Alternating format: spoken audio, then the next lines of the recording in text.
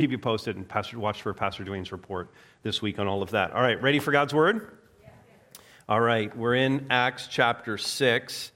And I hope you know that as we even talk about this stuff, I hope you know that you're part of an imperfect church. You're part of a church that is likely to have conflict. I mean, that's just the normal operating procedure. And I want to put that up front because I want us all always to be managing expectations about what the church is and isn't and what it's capable of. And so you are part of an imperfect church. We don't always get things right. And it's okay because we know that we're part of a long line of imperfect churches that have experienced conflict at various points in their history, starting with, ready for this, starting with the very first church ever. The church in Jerusalem had conflict. And in today's passage, we see this fledgling church, this first ever church, experiencing internal, not external, but internal conflict, specifically complaints. Does that ever happen here? Complaints happen here? Of course they do.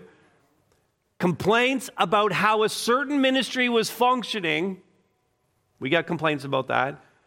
With some nagging echoes in Acts chapter 6, some nagging echoes of ethnic tension built into it. And among the things we're going to learn is that nothing's changed, okay? So whatever was happening in that first church, that kind of stuff is still happening in every church today. But also, more positively, how we go about managing conflict in a godly and biblical way. And one step beyond that, how each of us individually, not just corporately as a church, how do we handle this, but individually, each one of us asking, how do I personally respond as an individual member of the church when these conflicts happen? And so that's what we're going to see in Acts chapter 6, because we don't want anything to ever hinder the mission that was given to us by Jesus Christ.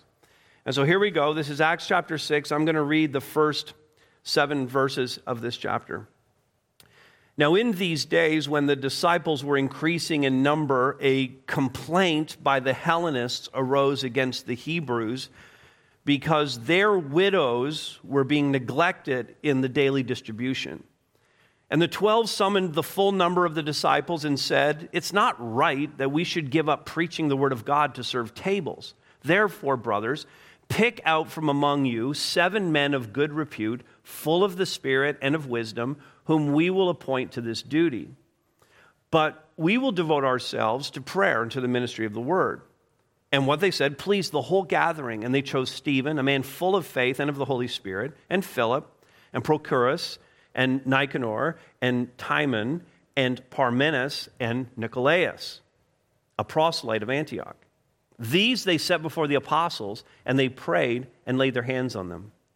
And the word of God continued to increase, and the number of the disciples multiplied greatly in Jerusalem, and a great many of the priests became obedient to the faith. All right, in your notes and on the screen, this is what you're going to see. Whenever a church faces conflict and difficulties, and you're going to say this for yourself, now again, it's very personal, I contribute to the resolution by first, let's look at this, identifying issues to be addressed. We're going to identify issues to be addressed. And by way of principle here, we cannot be in denial of the fact that conflict, as we've said in the introduction, that conflict is normative. Conflict is normative in the church. Because if we're in denial about conflict happening in the church, we're going to set the church up for a deeper crisis. We're going to idealize the church. You know, I'm going to the church and it's all filled with Christians, and Christians ought to, respect one another and be civil toward one another, and shouldn't be conflict in the church. If I set up that kind of ideal, then I'm setting myself up and I'm setting the church up for failure. So we don't want to go there. We must always be open to critique, open to commentary, identifying issues to be addressed. Now, the issue in Jerusalem came when the church was riding high. It's not like the church was in crisis. It was not in crisis. It had gone through a period of months and months of overwhelming success and many people being added to the church and just growing exponentially. And Luke writes this in verse 1. Now, in these days, and by this point, there's a transition that happens between 5 and 6. We'll talk about that in a few minutes. But there's an evidence here. Every commentator says at least several months have passed by the time we get to chapter 6. And probably as many as 12 or 18 or 24 months have passed. And so there's a big period of time. And what they've seen is just continual growth in the church, carrying on with its mission. The disciples in these days, all these months later after Pentecost, when the disciples were increasing in number, thousands being added to the church, so now they're not even trying to count them and to record that. And so ministry success, this is what we have here, a successful ministry, a growing church. Ministry success always breeds new and unforeseen problems, always. It always breeds new challenges. It always breeds new issues that have to be addressed.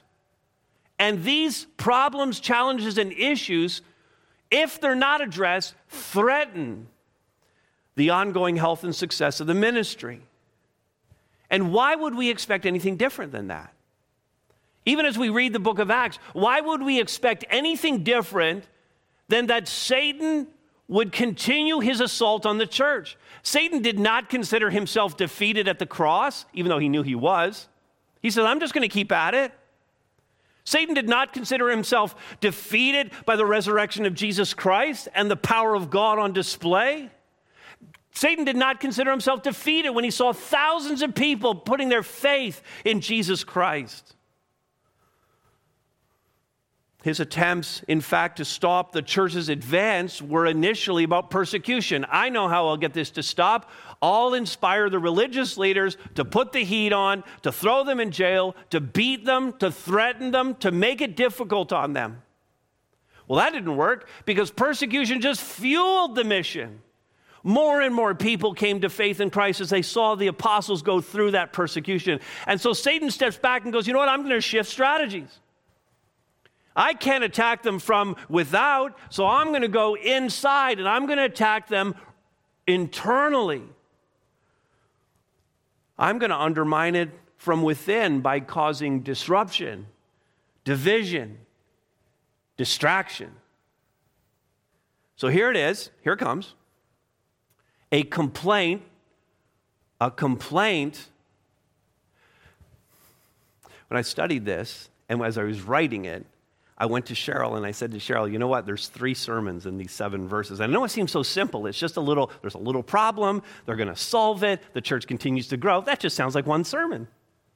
And then as I was studying it, I was like, you know what? There's 3 sermons here. There could be 3 sermons. And one of them could be about the nature of complaint. And we don't have time to go into the nature of complaint here, but a complaint arose. And I just want to say this and get your agreement on it. There are good ways to complain and there are bad ways to complain. Can we agree on that? Everybody agrees? There are good ways to complain, and there are bad ways to complain. Okay, so we want the good ways to complain. We're going to say this is a good way to complain. I don't need to preach that sermon because y'all have got it, correct? Everybody's got that? Can we move on now? That's the other sermon that I saw. So a complaint arose by the Hellenists. Now the Hellenists are Greek-speaking. You got to follow this. They're Greek-speaking Jewish Christians. Greek-speaking Jewish Christians. So what happened was, before Christ came, there were a lot of Jews who were living in Israel, but then they started going to other places and living in other places. And some of them went to Greek-speaking areas, and Greek was the most common language in the Roman Empire at the time. And so they went to areas, and they started speaking Greek rather than Aramaic, and they started to adopt Greek customs rather than Hebrew customs. Then some of them decided, you know what, we're going to move back to Israel. And they came back to Israel. And so now they're living in Israel, but they don't speak Aramaic, they speak Greek. They're still Jews. Then the gospel gets preached, and they become Christians. So they are Greek-speaking Jewish Christians. Everybody still with me? Okay, these are the Hellenists. All right, Greek-speaking Jewish Christians who live in Jerusalem and Judea. So a complaint by the Hellenists arose against the Hebrews. These are, more simply, Aramaic-speaking Jewish Christians who've always lived in Israel, okay? Aramaic-speaking Jewish Christians. And the complaint is this: their widows, these Greek-speaking widows, were being neglected in the daily distribution. The daily distribution was some kind of hope fund, hope ministry, gospel-inspired justice ministry to take care of widows in the church. It flows right out of, again, the heart of the gospel. But not everyone apparently was getting the help that they needed. These Greek-speaking widows are being neglected. And we could think for a second, because we always want to give the benefit of the doubt, and we may just say, you know what, that was just an administrative oversight. Somebody forgot to check on them. It wasn't intentional. There was nothing malicious going on. It was just an error that saw these widows being neglected.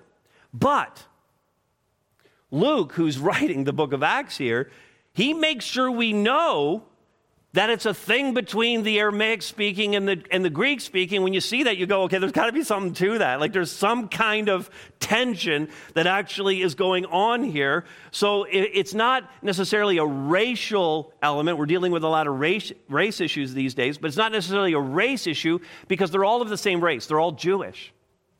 But it's that some had gone and adopted Greek culture and some were still very much immersed in Israeli Jewish culture. And so if it's not a racial thing, it's at least a cultural thing. Two different cultures clashing with each other with language at the center of it. And you can understand this because they lived somewhat separate lives. They even had different synagogues. There would be Greek-speaking and Aramaic-speaking synagogues at the time. And so you have this element to it, this cultural clash element to it. The Aramaic speakers and the Greek speakers not quite getting along. Now they're in the church. And there's this residual prejudice, I can use that word, some residual prejudice that their salvation had not yet erased. And again, I want to give them the benefit of the doubt and say that they were unaware of the prejudice. And I can believe that because I think a lot of us are unaware of our prejudices. You think that's fair? I think a lot of us are unaware of our prejudices. And if we bring this right into what's going on in Canada today, and some of the racial issues that we're dealing with, and I think some of the most gracious words that I have heard in the last several weeks, and this was in the wake of discovering the unmarked grave at the Cowessess First Nation, and their chief is Cadmus Delorme, and he said this in an interview with the CBC. In the wake of finding those unmarked graves of these residential school children, he said, "We all must put down our ignorance and accidental racism of not addressing the truth that this country has with Indigenous people." And there's a lot of things I like about that quote. And among them, again, just so gracious, but that thought, that idea that our prejudices are largely built out of ignorance and that our racism is accidental. And so, if we can accept that at times we're simply unaware of how racist we are. We're simply unaware of how racist we are. And nothing is going to get resolved, to come back to the issue at hand, nothing is going to get resolved unless issues are identified and addressed. That's what we're talking about here. The starting point is that we admit that we may not see it and we may need to hear it from someone else. And that's true not just for the church in Jerusalem as it deals with its issue with widows, but that's true in every facet of our lives, every relationship. You have to identify issues and be willing to address those issues. That's going to be true in your workplace. That's going to be true between you and your neighbor. That's going to be true in your marriage. That's true in your family, immediate and extended. That's true in your small group. That's true on your serving team. That's true in your friendships. It's true in the church. If there's an issue, it must be brought forward and a resolution found. So the apostles, they have a meeting. They work some things out. They understand that there's an issue. They come to a decision, and then they come to the church, and they say in verse 2, partway through verse 2, it's not right that we, the apostles, should give up preaching the word of God to serve tables. So they recognize that Satan's trying to distract from the primary mission, okay, which is to preach the word of God. And if they did this, if they gave up preaching to go and serve tables, which is what some people are implying, that would play into Satan's hand by distracting the apostles away from the one thing that only they could do according to God's calling. In fact, the apostles especially, because they were actual eyewitnesses to the resurrection. Their testimony is critical. So a different resolution needed to be found. In an ever-growing church, an expanding church like the one in Jerusalem, it was critical for these leaders to actually consult with the church, and that's what they're doing. They needed to consult with the church because they could not possibly know what was going on among the thousands of people that were part of the Jerusalem church. It was easy for the apostles not to know what was going on, and that's why they called together, verse 2 says, the full number of the disciples to lay out their decision and their plan, their course of action. Again, this is not an arrogant display of status on the part of the apostles, but a rational organizing of the church to ensure that the vulnerable among them were actually cared for. It's not that the apostles considered themselves, we're above serving table. It's not that at all. Remember that they had been with Jesus in the upper room. He had washed their feet in John 13. They knew what it meant to serve. They had gone to jail and been beaten for serving according to their gifts, calling, and passion. So there's no arrogance here. But there is a recognition that each one must serve according to the gifts and passions that God has given them in order for the church to work properly. And Paul lays this out. If you're taking notes, just jot down 1 Corinthians chapter 12 and read the chapter where Paul lays it out. Different gifts, each one working together for the better of the body.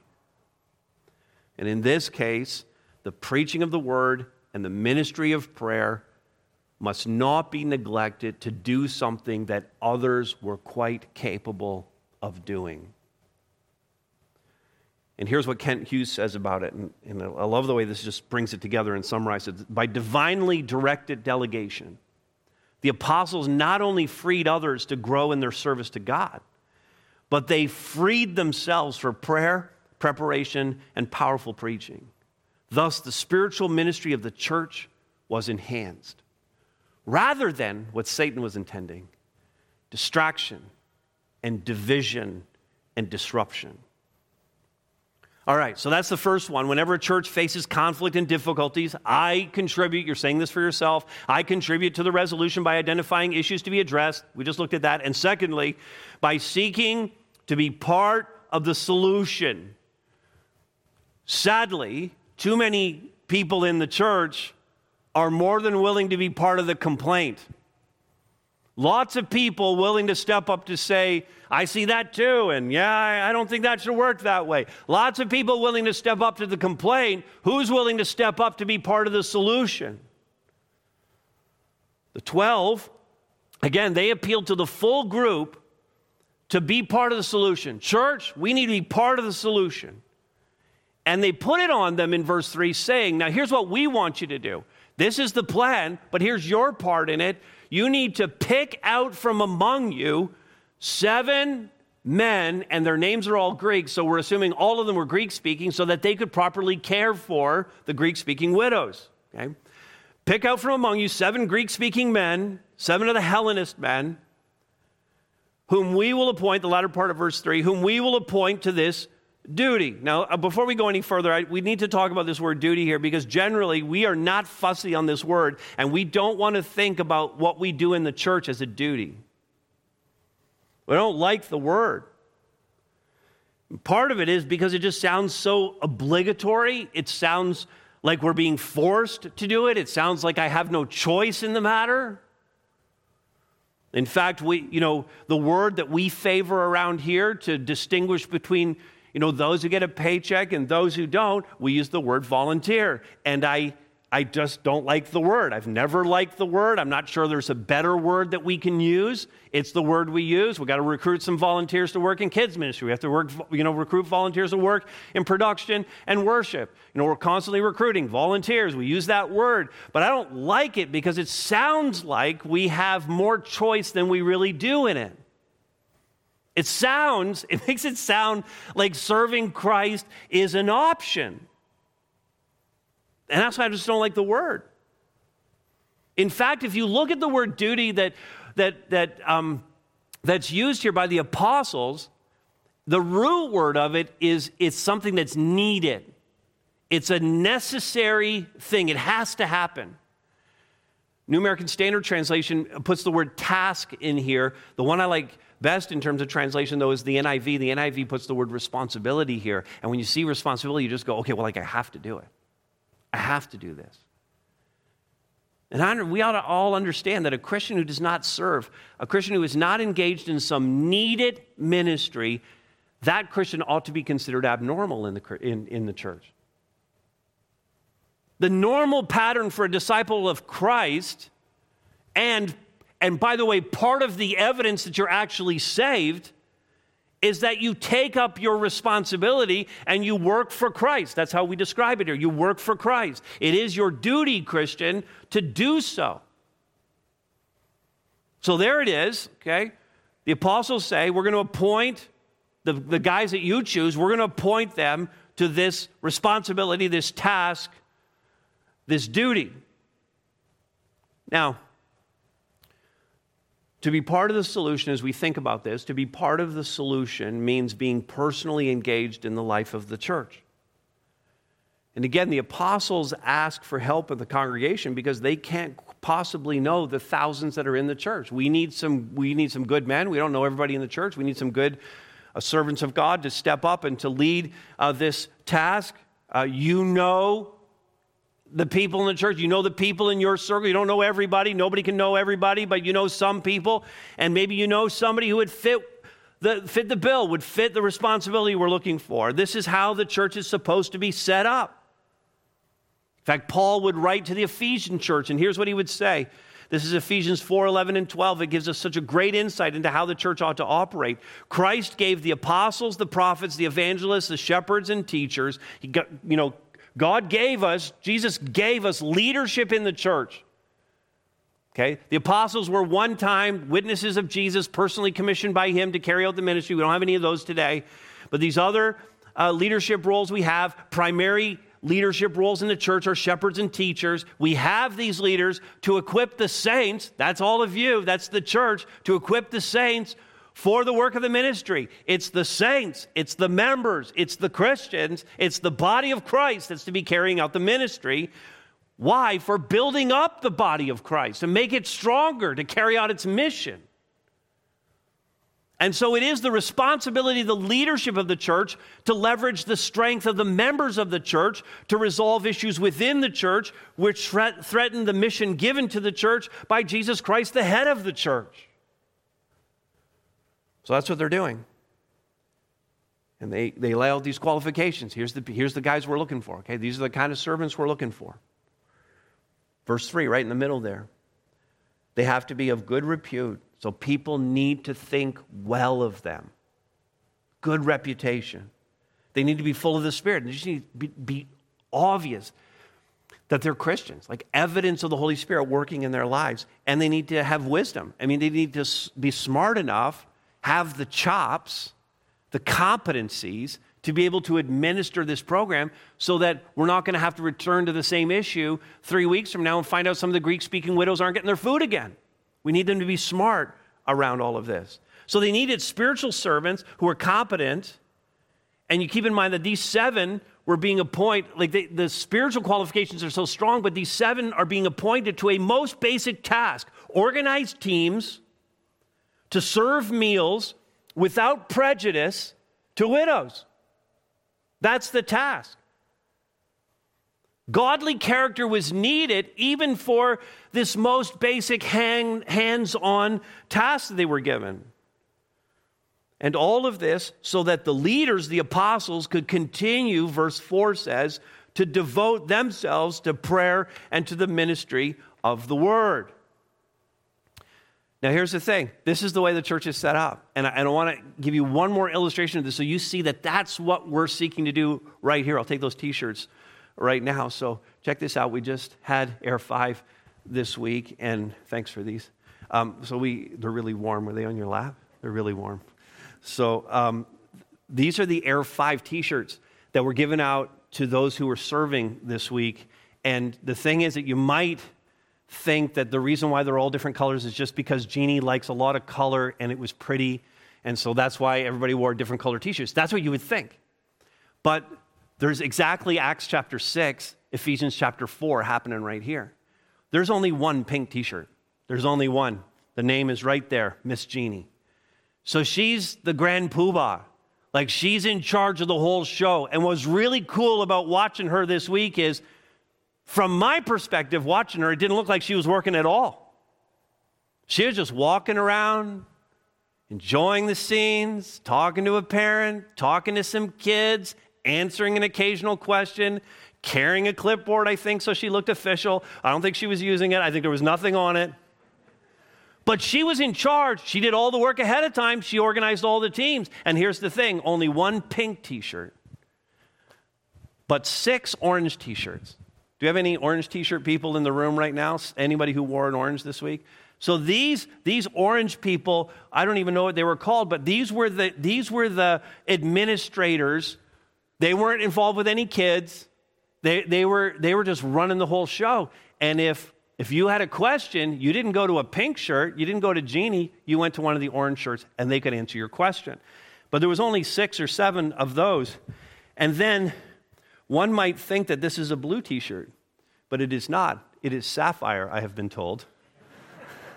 This is a sapphire T-shirt. And the sapphire T-shirts, let me get this right now, these were station directors. So they were in charge of a larger group of kids and leaders. They were responsible for like a whole section of something happening. And again, there was a greater number of those in orange, but still not as great as, let's see, what was this one? The maroon shirt. And these were team leaders of kids. And so you got to get all the way down. You got to go 4 T-shirts down before you find a leader who's actually working with kids. You need all these other people to make it happen.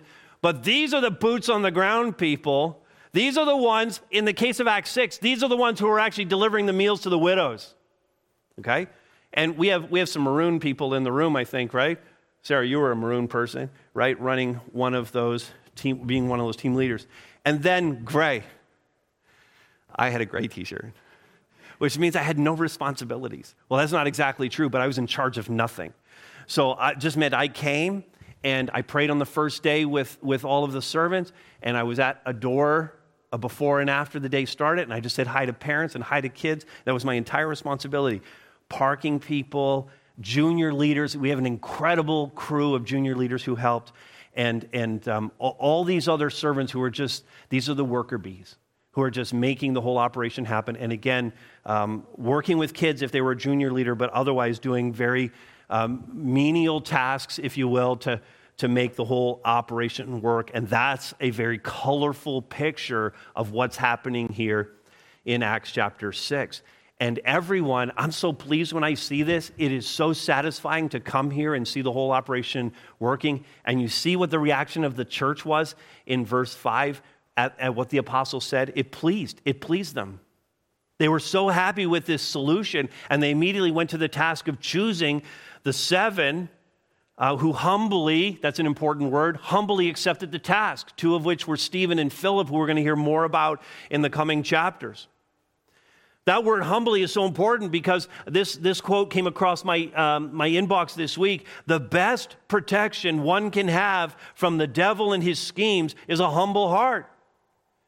If there had been no humility to accept a task, to accept the plan, to appeal to the apostles, if there had been no humility, the devil would have had his way, the church would have been distracted at worst, at best, and divided and off mission, disrupted at worst.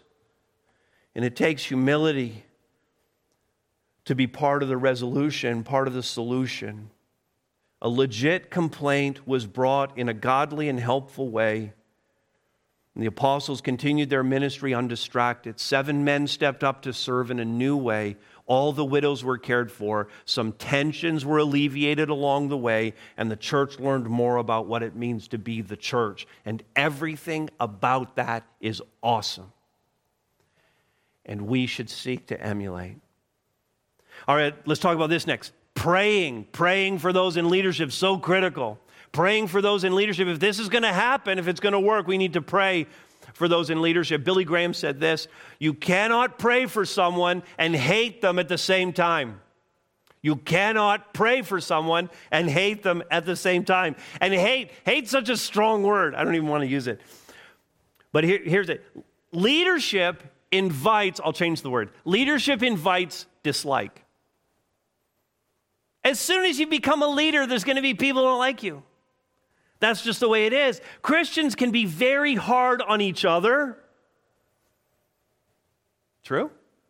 Christians can be very hard on each other, and doubly so with leaders. I mean, it's as if members feel like they have permission to criticize everything a leader says and does.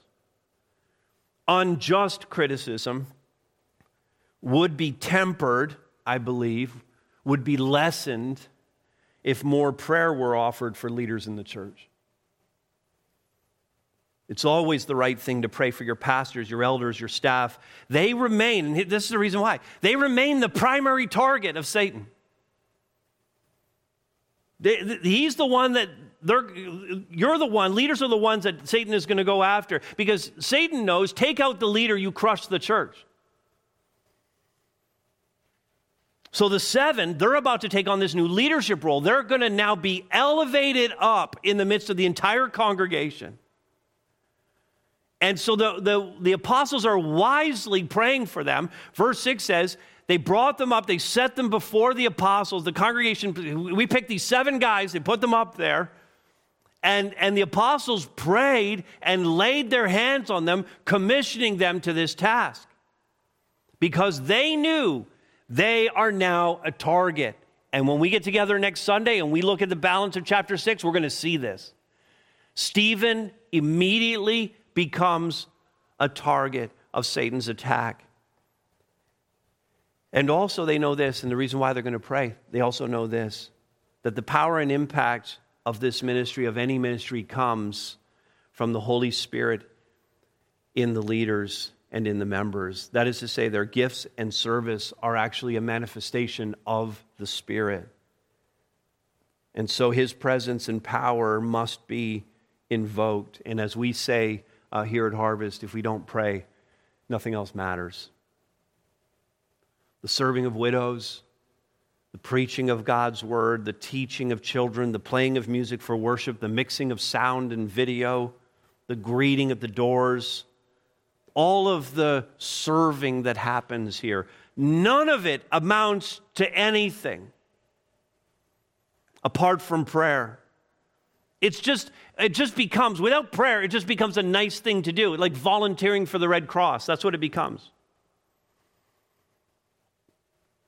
The weight of this ministry on your elders, pastors, directors, on our staff team, the weight is heavy every day.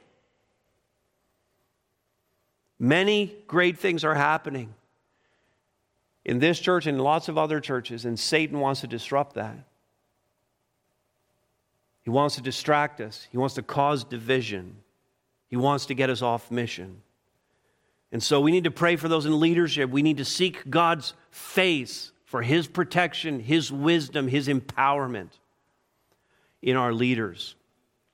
And again, that's modeled for us here. And then finally this, when, not if a church faces conflict and difficulties, I personally contribute to the resolution by anticipating God's continued work.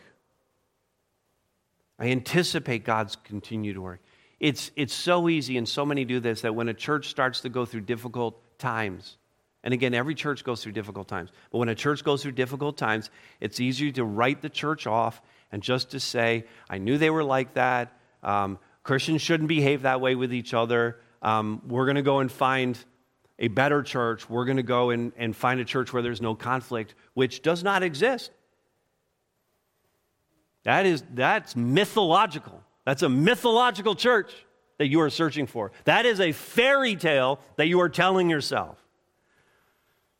So we're going to anticipate instead, rather than cutting and running, rather than writing the church off, we're going to anticipate God's continued work.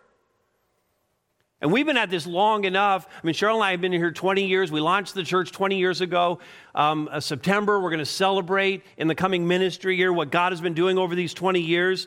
So we've been at this long enough that we know what it's like to go through issues like the one in Acts chapter 6 and worse than what was going on in Acts chapter 6. We also know, because we've been through those times and stuck it out, we also know there's incredible blessing on the other side of every challenge you go through. On the other side of every trial, there's greater fruitfulness. And it's in long-term relationships. Listen to this now. It's in long-term relationships and enduring commitments that we see the greatest benefit to the church, the greatest benefit to our own spiritual health, and the greatest success in mission. Success in God's kingdom is measured certainly not by quitting, but by perseverance. And so they've just come through this issue that threatened to tear the church apart, but it was resolved in a good way. And notice what happens on the other side of this. Verse 7. The word of God continued to increase. No distraction. The apostles not taken away to do anything else. All the widows being served. The word of God continued to increase. It's actually an agricultural term there. That the seed was planted, the plant grew up, and fruit was being produced from the word of God. And the number of disciples multiplied greatly, more people being saved in Jerusalem. And then this note, a great many of the priests became obedient to the faith. Now in Jerusalem proper, at the temple, there were 70 who were part of the Sanhedrin, part of the Jewish council. They were the primary rulers of the nation. But there were thousands of priests who had trades and lived all over Israel and who would come to the temple once per year for 2 weeks and serve. And it's that crowd of priests who are saying, you know what? Those priests in Jerusalem, they got it wrong. This gospel I'm hearing, this is the fulfillment. This is the Messiah. And a great many of these priests became obedient, became followers of Christ. Now, there's a subtle shift that takes place at the start of Acts 6, and it shows additionally that God is at work. Back in chapter 1, verse 8, you'll remember this verse. Of course, it's the key verse for the entire book. It's the Great Commission restated. Luke had recorded this commission given to the apostles by Jesus at his ascension. And he said this, be my witnesses in Jerusalem. So 3 tiers here. In Jerusalem, you're going to start here. Then you're going to move out to Judea and Samaria, and then to the end of the earth. And God uses, even as this mandate is being given, it's interesting because it's a table of contents for the book of Acts. It's Luke's structure for the book laid out according to Jerusalem, Judea, Samaria, and the end of the earth. So Acts 1 to 5, which we completed last week, all focused on what's going on in Jerusalem. But right here in Acts chapter 6 and going through to chapter 12 now, we're going to see an expansion out from Jerusalem to Judea and Samaria, the surrounding area. And then from chapter 13 on, which primarily deals with the Apostle Paul, from chapter 13 to 28, it's going to be the end of the earth as the gospel spreads out from Israel. And so God uses this crisis. This is always God's way. God uses the crisis to advance his mission in the world. This is always God's plan. The greatest crisis in history was when Jesus Christ was crucified outside the city of Jerusalem. The world went dark. There was an earthquake. It was a shattering time when Christ was crucified. The greatest crisis in all of history. History divided by this event. But on the other side of that, the greatest victory, the greatest fruitfulness the resurrection of Jesus Christ, and everything that we're experiencing today with his salvation being offered to us. God always uses the crisis to advance his mission in the world. And we've seen this. More than a dozen years ago, at the darkest moment in our church's 20-year history, people were very upset and complaining. And I heard people say to me that the Holy Spirit had left our church. They would meet with me before they left, and they'd say, the Holy Spirit has left our church. It was harsh and a bit arrogant to even presume to know that. Many were angry. Many complained in an unhelpful way. But most stayed. We lost a lot of people, but most stayed and had a sense that God was indeed still working in us and through us. And there was evidence of that. And there still is. And so in the face of tensions and neglected widows, I wonder if some of the Jerusalem church people there thought the same.